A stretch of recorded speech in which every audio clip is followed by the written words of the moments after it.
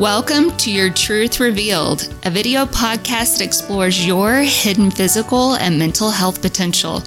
I'm Erica Marcoux, and I share with you the power of self-knowledge. I interview industry professionals to talk about how you can be your own health expert. You're listening to episode 9, Know Your Development. This is the first part of an interview with Dr. Renee Rogers. We talk about the developmental stages of life from childhood to adulthood that relate to leadership. Our self-concept evolves in a series of stages throughout our lifetime, and these stages greatly impact our ability to lead effectively. It's kind of easy for everybody to get that children go through stages of development, but sometimes we kind of take for granted that once we grow up, we stay the same. We're not really aware of the evolution of consciousness. Listen as we dive into the stages of your life and how they relate to development and leadership. My guest today is Renee Rogers. She has a PhD in Human Resources and Organizational Development from the University of Texas at Austin, and a master's degree in Applied Linguistics from San Francisco State University. Renee has served in executive-level positions, leading various functions in human resources for over 25 years. She is a certified professional coach and consults leaders and teams in her practice. Thank you so much for being here today. Thank you for having me. Yeah. And in meeting you, I found it fascinating when you describe the stages of life from childhood, adulthood, and even death. And it's also interesting how these stages define leadership. You taught me about Robert Kegan. Mm-hmm. He's a developmental psychologist and was a professor in adult learning and professional development at Harvard. And he describes stages of development. Can you please describe what developmental stages are in general? Yes, Kegan's a big name, but there are many others who have worked broadly in this field of adult development. Sometimes it's called cognitive constructivist development. Okay. In general, it's a way of understanding the journey that we make as human beings from our childhood and then especially into development and into our adulthood. It's kind of easy for everybody to get that children go through stages of development because we've had kids, we've seen children change. We know that a 2-year-old is qualitatively different in the way they experience the world than a 7-year-old and a teenager. But sometimes we kind of take for granted that once we grow up, we stay the same. Which we don't. We're not really aware of the evolution of consciousness in our adult lives. And partly it's because it takes a long time. You know, I'm looking back on my life. I'm 69. You know, it's a lot of years, a lot of experiences, and it's sometimes only with the benefit of hindsight that we can see that process of development. Mm-hmm. But in general, there's sort of a basic way to think about development, and that is a kind of journey of exploring and integrating in a deep personal way a paradox or a polarity. Mm-hmm. And that is that it is true that we are individual, unique, separate human beings. And at the same time, we are also social, collective, embedded, whole entities that operate within a larger context. Right. And so the journey of a development, in many ways, at least the way I understand it best from my own experience, but also as these adult development theorists describe, is really kind of moving from one stage to the next by integrating at a deeper and higher level of consciousness level what it means to be an individual, what it means to be part of a collective. Mm-hmm. We start out, being born, and we come into this world. This kind of gets into the stages. When we're born, there's really not a separation between us and the outside world. Babies are not separate from their mothers. There's this sense of complete embeddedness. And it's not really until, say age 2 and the classic terrible 2 is where everything is no. Exactly. Rejection. Exactly. Nope, that's not me. Right. And so that's like maybe the beginning of this trying to understand ourselves as human beings separate. So is that the first time that as human beings we start to individuate? I think so. Okay. And that is what's so charming and frustrating about that phase of the terrific 2, some people like to say.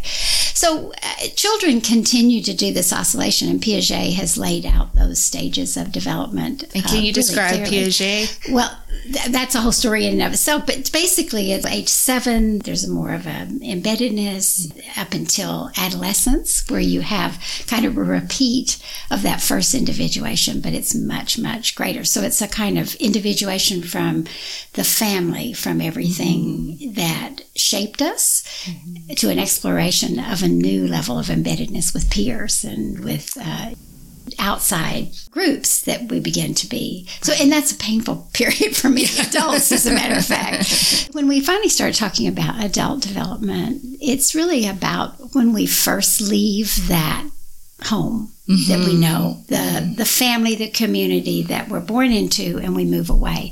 So, for those of us who have privileged lives, we may go to college. It may be the first job that people move into. It's the first time moving away. And it's a really, really important transition. It actually, if you think about the evolution of mankind, it was a huge leap because it's a time when we begin to define ourselves as a member of the collective. We begin to find out who we are as we meet the expectations and demands of the world around us.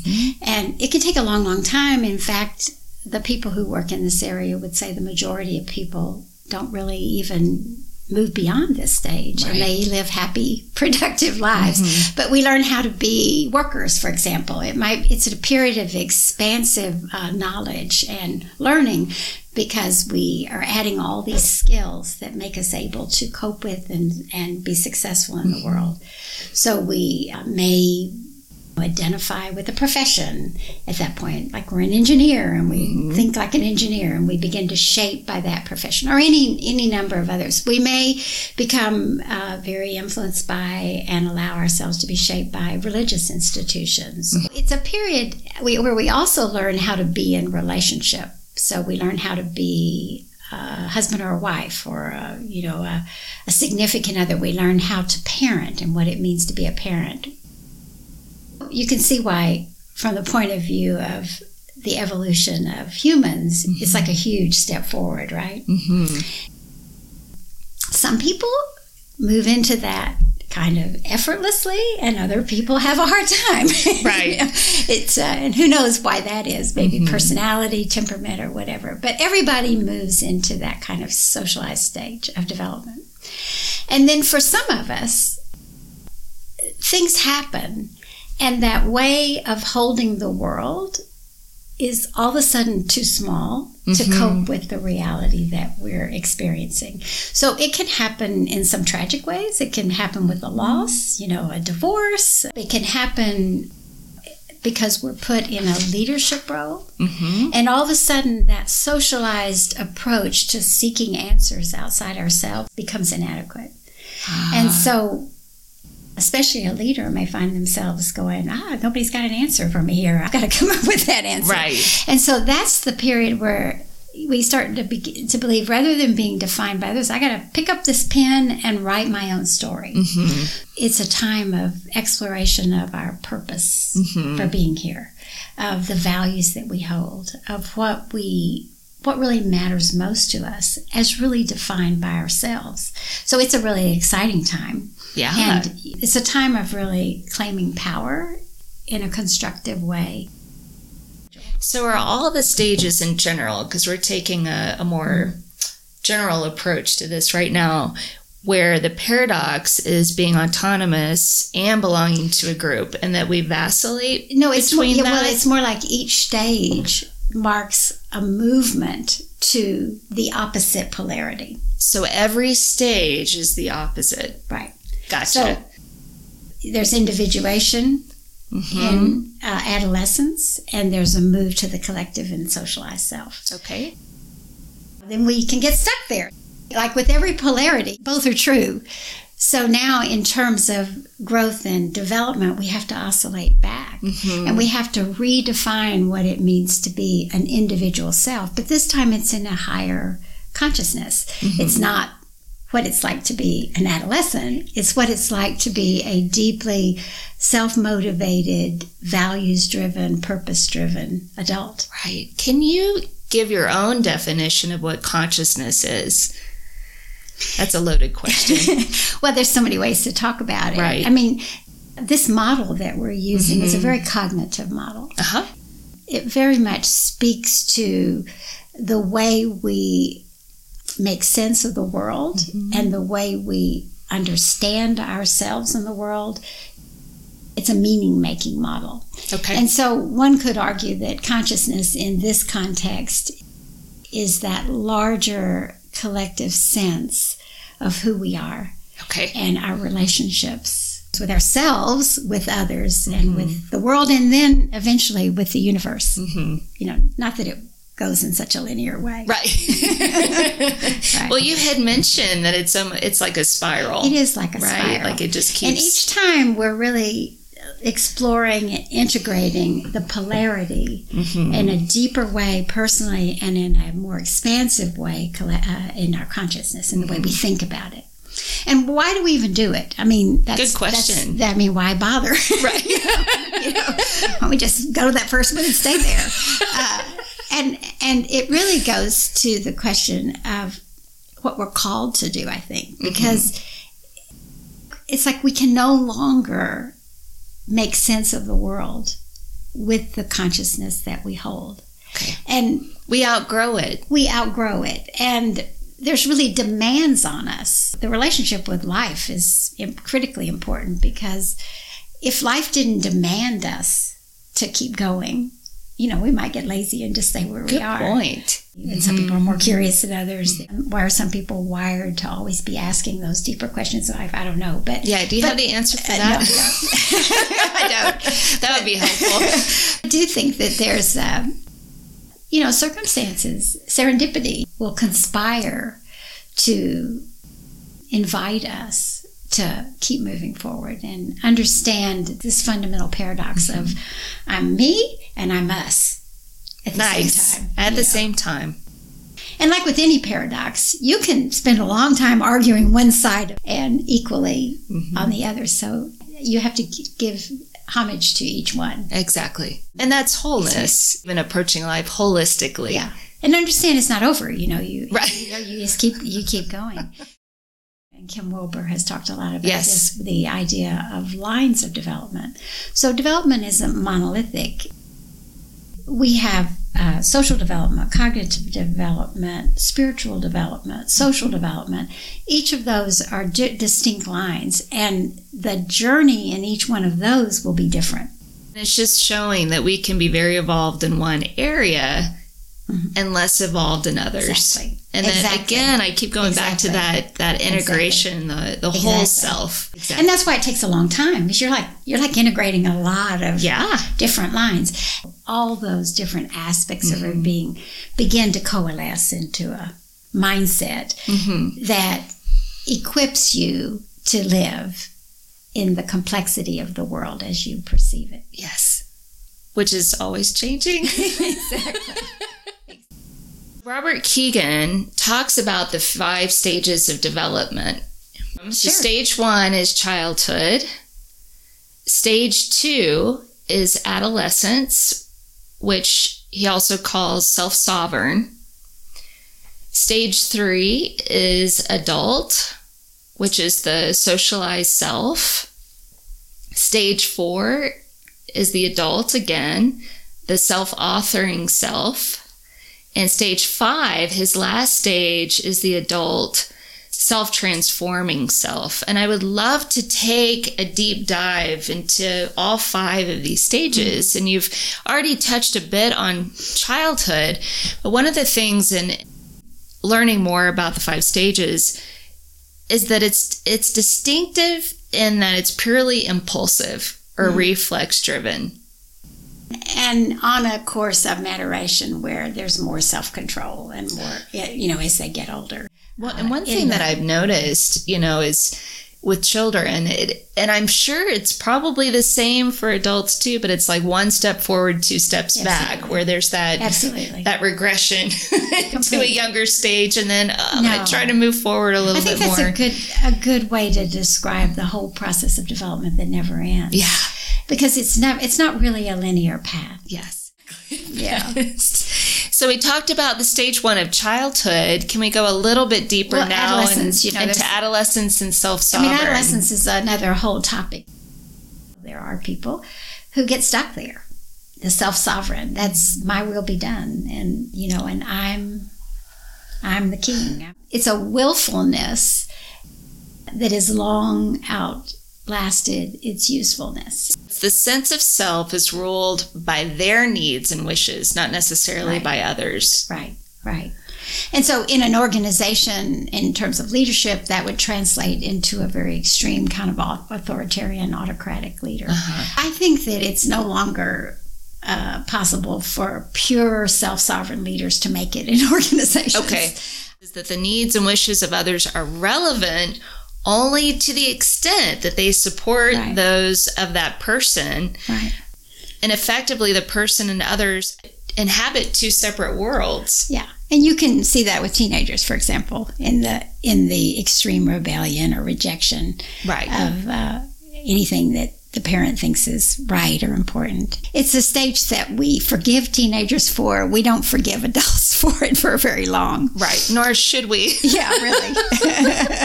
It's society, evolution calls for us to at least move into the socialized stage, to at function. Least be able to function within a community and a collective. Yeah. The next stage is the adult socialized self. Right. Can you share more about that? That's that big leap, and that's where when we move away and from home, go into college, join a profession, form relationships, build our own families. It's a stage of really discovering who we are in a context of the other. A lot of our identity is shaped by meeting the expectation. So that's more belonging to a group then. So the adolescent stage is autonomous. Individuation. And then we're moving back into that group mentality, that embeddedness. Yeah, that being part of the whole. We can stay in that stage a long time. Many people don't really leave it. I mean, they live happy, productive lives. For the rest of their life in that stage. Yeah. But others, by circumstances, by the experience of life, by role, for example, a leadership role, begin to run up against the limits of defining everything outside themselves. Well, I found it very interesting that the socialized self, it's based on the real or imagined expectations of others. I think about stories about, my dad expected me to be an attorney, and that didn't really fit with my personality, and it's that kind of conflict. Right. Whether it was really important to that dad or not, but it's that real or imagined expectation. Exactly. Meeting those expectations. Meeting them. And an imagined expectation can be just as powerful as a real one. Absolutely. Yeah. So that's a little bit what we begin to grow out of. And and it becomes a limit. It's like, that's not all I want to be. I want to be more than that. Right. The socialized self, it's where we form our attachment to the idea of patriarchy, of hierarchies. Tell me more. Who's the first other we look up to? Parents. And yes. all of us, actually, at some time or another, hold the belief that just because someone's at a higher level of power and status in an organization, that they somehow know more.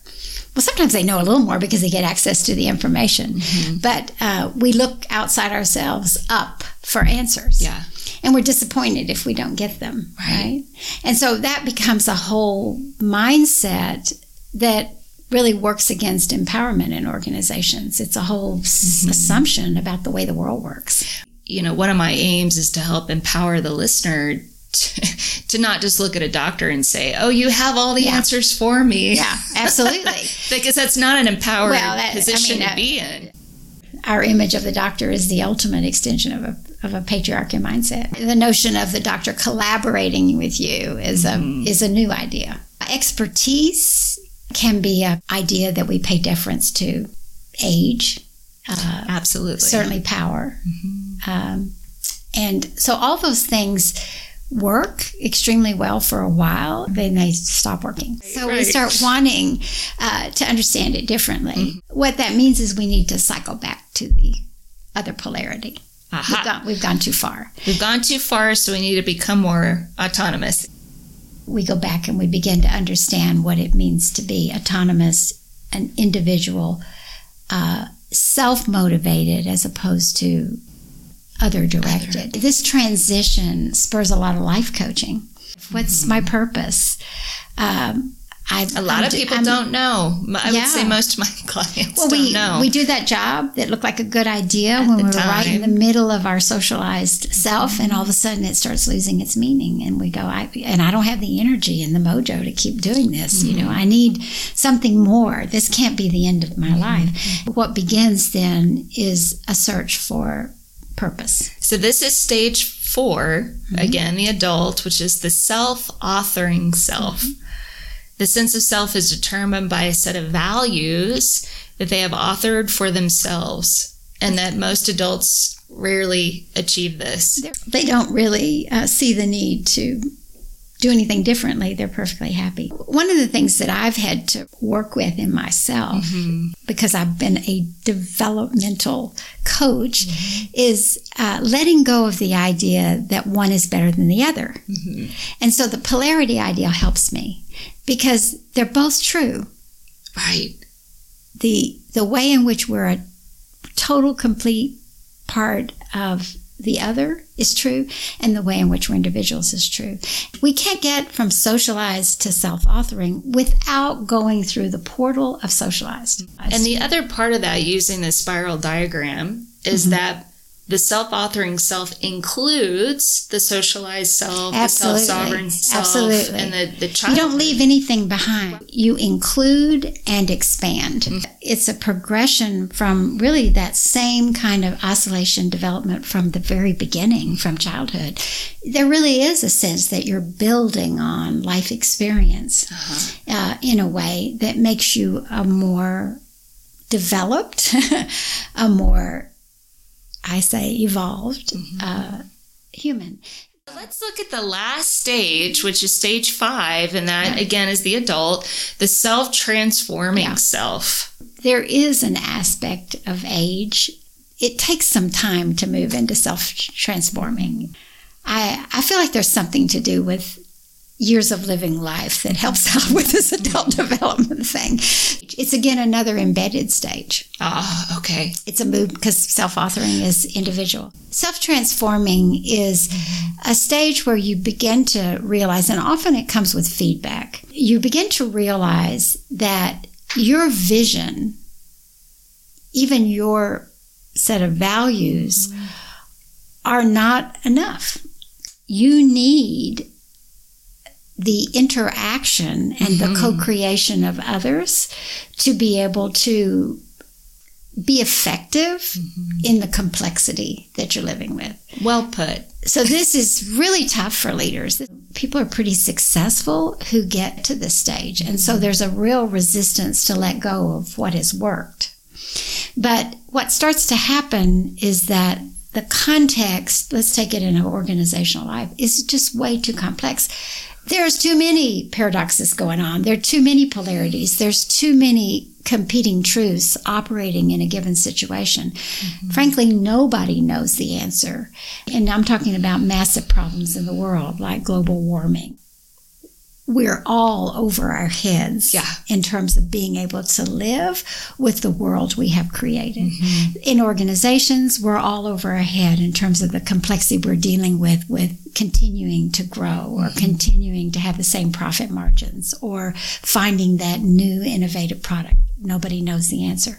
And so what we begin to understand is the only answer is a deeply collaborative co-creation in the moment where we all become really open to safe-to-fail experiments that nudge us in the right direction. Nothing's ultimately true, right?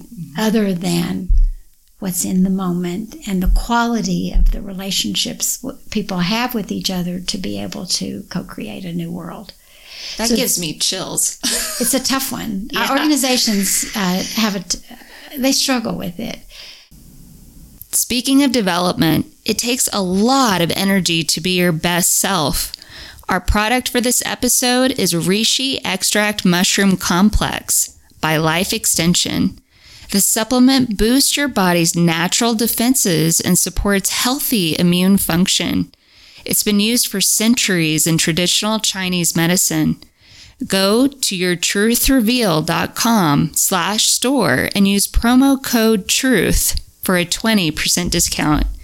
This segment of my show focuses on answering questions that people have about each episode. Many of you asked, how do you even start the process of personal development? I'd like to first look at why development happens, which brings me to one of my favorite quotes from Anais Nin.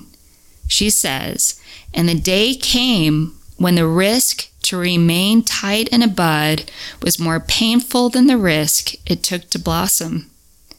There's a point when many people feel that they are outgrowing their current mindset. Sometimes that means their current situation they're in. It usually marks a time of transition that can feel risky because you're moving into the unknown. For me, it's typically a feeling that something needs to change. I might even want to gain more knowledge about something or make a move.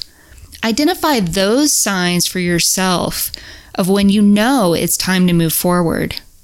I like to tell people to imagine themselves as a toddler. Think of that first moment when you shifted from crawling to standing on your own. There's a sense of innate adventure, and in that moment, you can see what's beyond your current experience. Start by tapping into that energy. Now we can answer how to start the development process. Imagine what you want to experience, every detail. Then outline the steps to get there. Most importantly, have the courage to go through the process.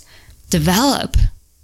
For more learning, download your free worksheet on my website, yourtruthreveal.com. Please subscribe and add a rating and review at Your Truth Revealed on Apple iTunes. There are also great resources in the show notes. Tune in for episode 10. It's the continuation of this interview with Dr. Renee Rogers. The reactive mindset is very disempowering. It's really a barrier to greater effectiveness because a manager, to be effective in the complexity of today's world, has to be able to empower not only themselves, but more and more people to do work. I'm Erica Marcoux. Thanks for listening.